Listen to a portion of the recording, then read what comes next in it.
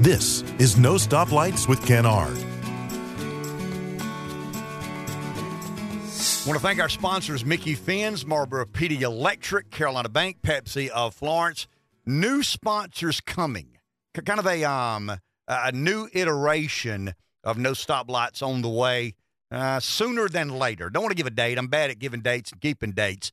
But very, very soon, you'll see an expanded roster of sponsors and a bit of I don't want to say an evolution of the podcast, a changing in what we do now and what we historically have done and where we may head. I want to break down something as precisely as I can, and it's all in the abstract. I mean, there's no the majority of what I do when I discuss politics, and I'll tell Josh, our producer, young guy, leave yourself some wiggle room. You know, say about 1,000 or nearly 10,000 or somewhere in the neighborhood of 500. Never say 498 because there'll be a contrary report that says it's 492. And then Josh is corrected. So I've always given some of these new guys, young guys who come along, give yourself a little wiggle room. I'm not saying mislead, and I'm not saying be dishonest, but you know, be inexact when you can, and that gives you the ability to say, well, I mean, there are 3 reports out there that say X or Y or Z. One of the commentaries that I find concerning coming out of Washington is I think Americans very much understand the situation in Israel. I think America is by and large a Christian nation. I think the Judeo-Christian ethic has permeated American culture and society. I think I did a Facebook post a while back that the wheel is the best invention in the history of mankind. Fire is probably its greatest discovery, but the Judeo-Christian ethic has probably established dignity and human rights and the advancement of mankind. Rights come from God, not from some dictator, monarch, king, or some authoritarian figure. But I think based on that, we understand that there's a role and responsibility that America has in Israel. Now, there will be varying responses. There will be varying comfort levels about what should be done, not be done, how involved, how not involved. SEAL Team 6 is on the ground in Israel. I don't know. I'm not on SEAL Team 6, and nobody calls me to say what they're about to do or not. But there seems to be a consensus amongst most Americans, and it's a little bit different than Ukraine. I mean, human butchering and barbarianism is the same whether it's Ukraine or Israel. But I think the majority of Americans feel our safety and security are legitimately at risk in that part of the world. Fanatical Islam, fanatical Islamic and fanatical jihadists don't just hate the Jews. They hate those who ascribe to the Judeo-Christian ethic. Therefore, we are, I guess, infidels and must be dealt with accordingly. Never read the Quran. I've read summaries of the Quran, and some disagree with others. But there's an understandable and identifiable threat there. I mean, to me, it's fanatical Islamic jihadist. I mean, that is the genuine. Hamas and Hezbollah are motivated by their belief that martyrdom leads to, rewards in heaven. And if you take out Americans and take out Jews, there are more rewards in heaven. That's quantifiable. I mean, we remember planes flying into buildings. We remember watching. I didn't watch this because I'm weak, but we remember watching jihadists cut the heads of Western reporters. I mean, barbaric and just horrific and hard to understand and fathom and comprehend that one human being could kind of hate another human being, especially in the name of some, I don't know, a warped, distorted view of religion. But it's interesting some of the narrative out of Washington now says, and I've watched several people that I pay attention to that know what they're talking about say, we've got the situation in Ukraine, nuclear proliferation and the nuclear superpower that was the Soviet Union, the biblical God of Abraham, King David, obligation America has to Israel. But there's something else that we're not talking enough about that may be as legitimate a threat to our national security as the situation in Israel or the geopolitical adversary that is China or the situation in Ukraine and expansionist Russia, and that is our inability to constrain our debt, our lack of discipline, our I don't know, just dereliction of duty when it comes to allowing Congress to pass CR after CR, that's continuing resolutions, omnibus bills, not force Congress to appropriate via the constitutionally mandated way of which they are to appropriate. And out of that comes, $33 trillion of federal debt. And I want to talk about that for a second. And I want to try to not spin it, but address it in a way that I think is fair-minded. I am a partisan. You are a partisan. None of us are able to put our experiences and events that have led us to wherever we are. None of us are able to put that in our back pocket and be completely immune from those forces. I mean, that's just impossible. When somebody says, well, I'm checking that at the door. You check some of that at the door, but you still bring those events and experiences with you to whatever debate you're participating in. I started trying to understand how we got here. I mean, we're in a bad place. I think anybody, conservative or liberal, Democrat or Republican, has to believe that eventually you don't skate forever on $1 trillion deficits, annual deficit. You just don't. I mean, when a deficit adds to the debt and the deficit gets to somewhere in the neighborhood of $1 trillion, you don't skate on that.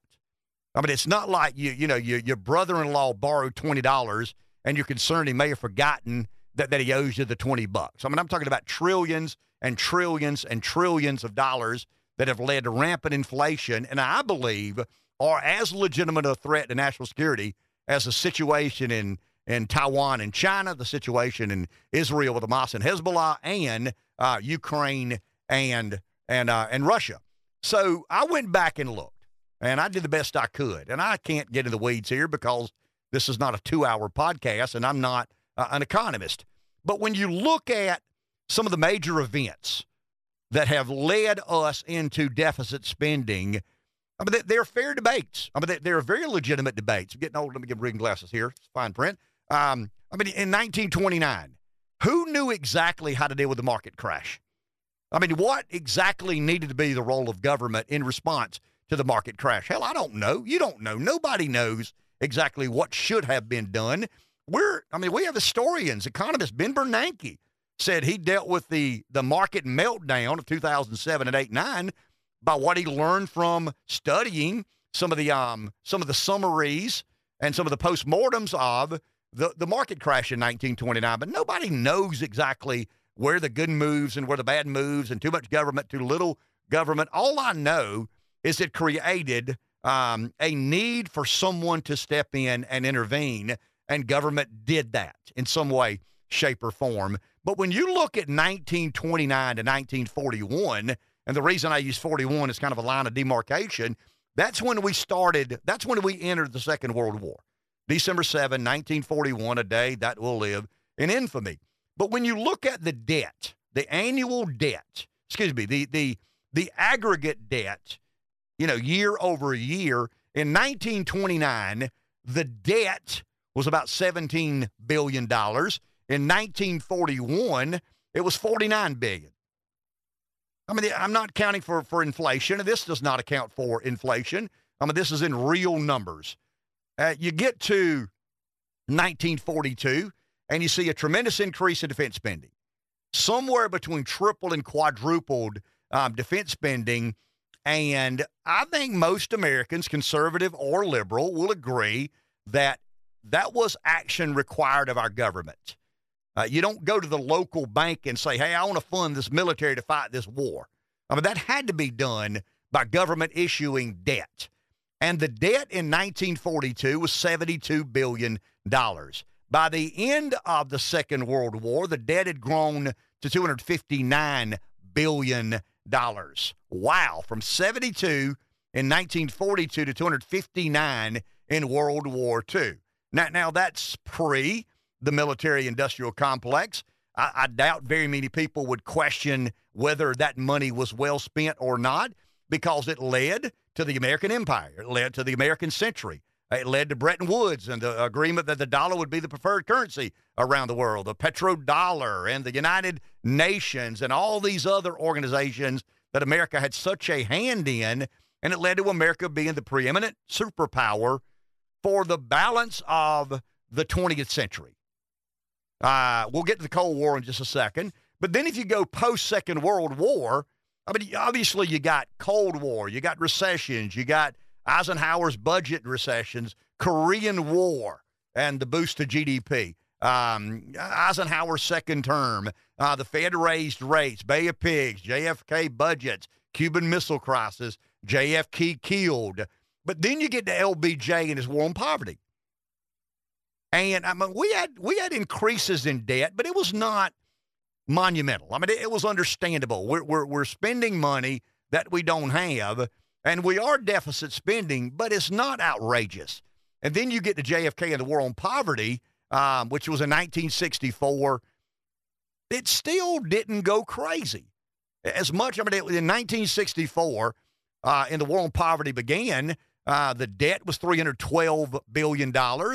At the end, it was $427 billion. A lot of money. I'm not discounting it, dismissing it, saying it doesn't matter.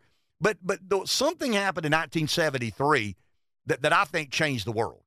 And I'm talking about spending. I'm not talking about war on poverty. I'm not talking about caring for poor people. I'm not talking about providing enough money for the strongest military in the history of mankind.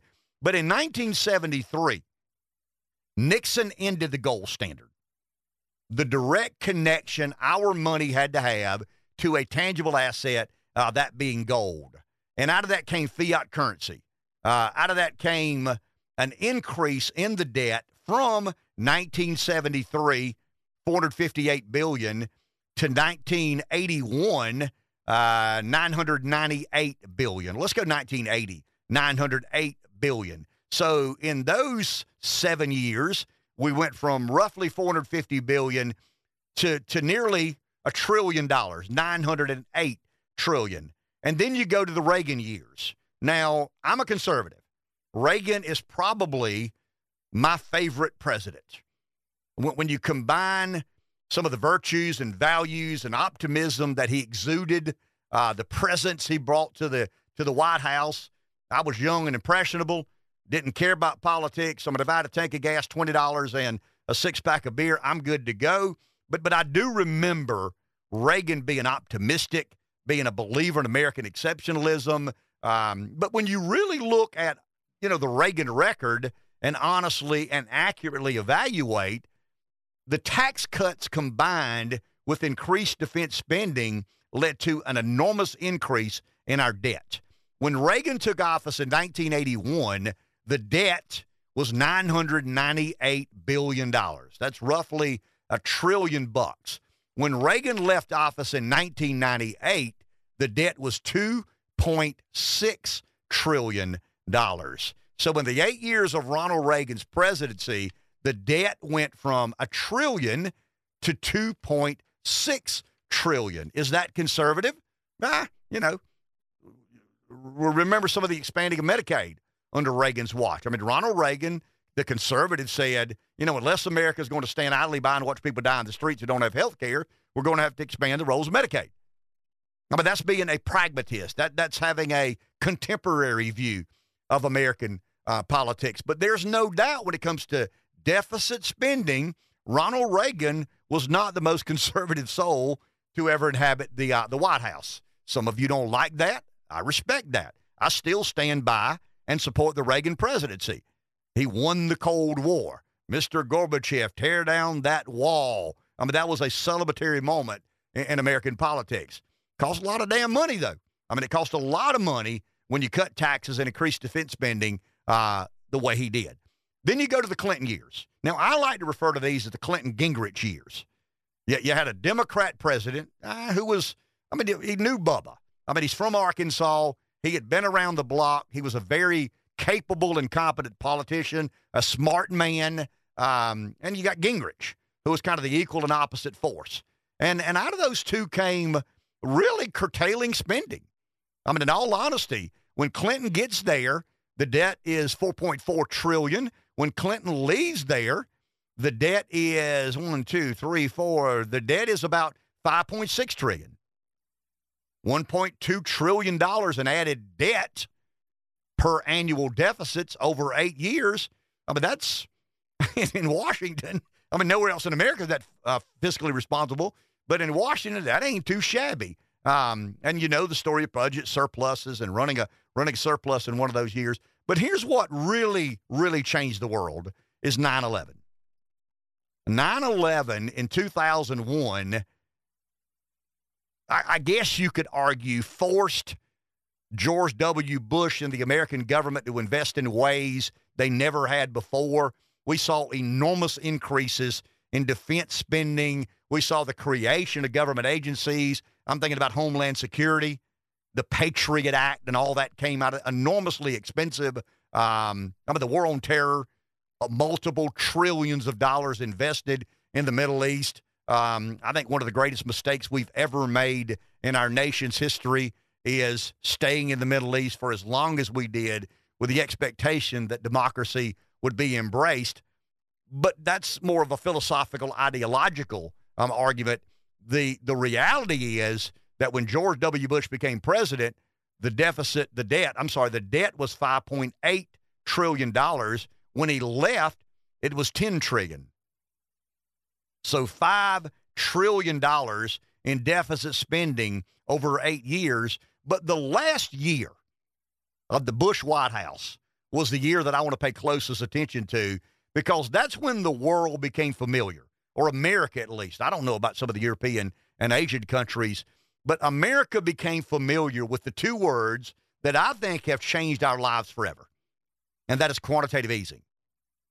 It allowed, maybe you could argue forced, but it encouraged, suggest, whatever. But we had the bank crisis at the end of the Bush administration. Remember the great financial meltdown of 2007, 2008? I mean, I know we had war on terror. We had a second Iraq war. We had Hurricane Katrina. We had, there's a lot of expensive things that happened during that period of time. Bush cut taxes. Republicans tend to. And then Bush fought the war on terror. Remember, Reagan cut taxes, and Reagan increased defense spending. Bush cut taxes and fought a war on terror. But those are legitimate arguments. Those are very fair-minded debates that people can have agreements and disagreements. Should we have done this? Should we have done that? Should we have spent this or spent that? But it's hard for me to fathom that anybody believed quantitative easing made any sense. And what quantitative easing did in the 21st century is what I think Nixon taking America off the gold standard did in 73. It allowed money to be fiat currency. And it led to rampant inflation. It led to a decline in the quality of life Americans can live when they're making, $40,000, $50,000, $60,000, $70,000 a year. If you're making $1 million a year, inflation's still there, but it doesn't curtail your ability to provide for your family, educate your children, put food on the table, gas in the car. An unexpected expense comes along. But I just think when we look at the history of our debt, that there are many legitimate debates to be had. The S&L crisis, the first Iraq war, second Iraq war, war on terror. But I just look at these two, and I look at those as central to why you saw such an acceleration of our debt, because when we initiated quantitative easing, and quantitative easing is basically the government appropriating money it doesn't have, the Fed buying that money with money they don't have, but have the ability to create that currency out of thin air. That's a pretty crazy formula for the strongest nation man has ever known to fund its endeavors. When you really think about it, we are the preeminent superpower on the planet. Our financial livelihood is dependent upon government spending money it doesn't have, the Fed buying that debt with money they don't have, but the ability to quantitative ease and create that money out of thin air, buy those bonds, buy those mortgage-backed securities, buy that government debt. And quantitative easing, once, as I said, in 2008, the debt was $10 trillion, and you should see the acceleration after quantitative easing. There's no doubt you got about oil prices falling. You got Brexit. You got Congress raising the debt ceiling. You got the Trump tax cuts. You got trade wars. You got COVID. You got a recession. You got the American Rescue Plan. You got Inflation Reduction Act. I mean, there are a lot of philosophical, ideological issues that played into how the body politic performed and interacted with us as a culture and society. But I think it's hard to argue that quantitative easing has harmed the American public. I mean, it's aided and assisted Congress because they can shirk their responsibility. I mean, Congress does not have to appropriate if the Fed's on standby to buy debt that they issue because they spent money they don't have. You want to get Congress's ass back in gear? Stop with deficits. You want to stop with the Fed saying, I'll be the buyer of last resort. Do away with quantitative easing. I mean, if Jerome Powell said today, we're not buying any more government debt, then Congress has to appropriate. They have to live within their means. Now, the public can still buy the debt. I mean, you know, I can buy bonds and T-bills and mortgage-backed security. You can buy. Wall Street can buy. London markets can buy. Foreign countries can buy. But the Fed has been incredibly activist in purchasing government debt, and that has allowed government to deficit spend annually that has led to a $33 trillion debt that most people can't get their arms around. You think you understand how much $33 trillion, you don't know your ass from third base, because a trillion seconds ago was 32,000 years. Let me say that again. 1 trillion seconds ago, there was no Christ. That was 30. There was no saber-toothed tiger. It's 32. The new Earth theorists believe there was no Earth. That's 1 trillion seconds, not minutes, not hours, not days. 1 trillion seconds ago, and we've run up a tab in the local bar of $33 trillion. So since quantitative easing, here's what's happened. You ready? In 08, I said it was 10 trillion. In 09, 11.9 trillion. In 10, 13.5 trillion. In 11, 14.7 trillion. In 12, 16 trillion. In 13, 16.7 trillion. In 14, 17.8 trillion. In 15, 18.1 trillion. In 16, 19.5 trillion. In 2017, 21 trillion. In 2018, 22 trillion. In 2019, 23 trillion. And then we started really spending money. In 2020, COVID hits. The government says another reason to intervene and get involved. And liberals love this. I mean, they love government intervening, involving, being intrusive, being activist, but it costs a lot of money. And the money you've got in your pocket is worth a smidgen of what it was worth before quantitative easing and taking America off the gold standard. So to get to 2020, we're at 26 trillion. In 2021, 28 trillion. In 2022, 31 trillion. And in 2023, we're knocking on the door of $33 trillion in debt. So hell yeah, I care what happens in Israel. I'm absolutely nervous about Ukraine and Russia. Taiwan and China don't keep me up at night, but I understand the geopolitical reality and the problem that we could find ourselves in. But the one thing we've got to do, if we're serious about national security, and forget the moral and ethic of it. I mean, I'm last year the boomer. We have practiced child abuse on our kids and grandkids by not addressing our spending, by our inability to live within our means. We're going to force the people that we say we love the most, our kids and grandkids, they're going to live in a nation with less opportunity. The dollar is so devalued that you got to have nearly a wheelbarrow full of it, to pay your rent, your car payment, whatever it is, amenity in life that you enjoy. So yes, I'm concerned about Israel. Yes, I'm concerned about Ukraine and Russia. Yes, I'm concerned about Taiwan and China. But I am more concerned about our inability to constrain spending and what permanent impact it eventually will have on the America that I grew up in. And I think boomers, we have been as responsible as any generation in history about leaving the nation in a better place than we found it. You can't defend. I mean, I can defend a lot of these debates, but there is no way I can defend the greatest nation man has ever known, spending $33 trillion it doesn't have and expecting somebody else to come to deal with it.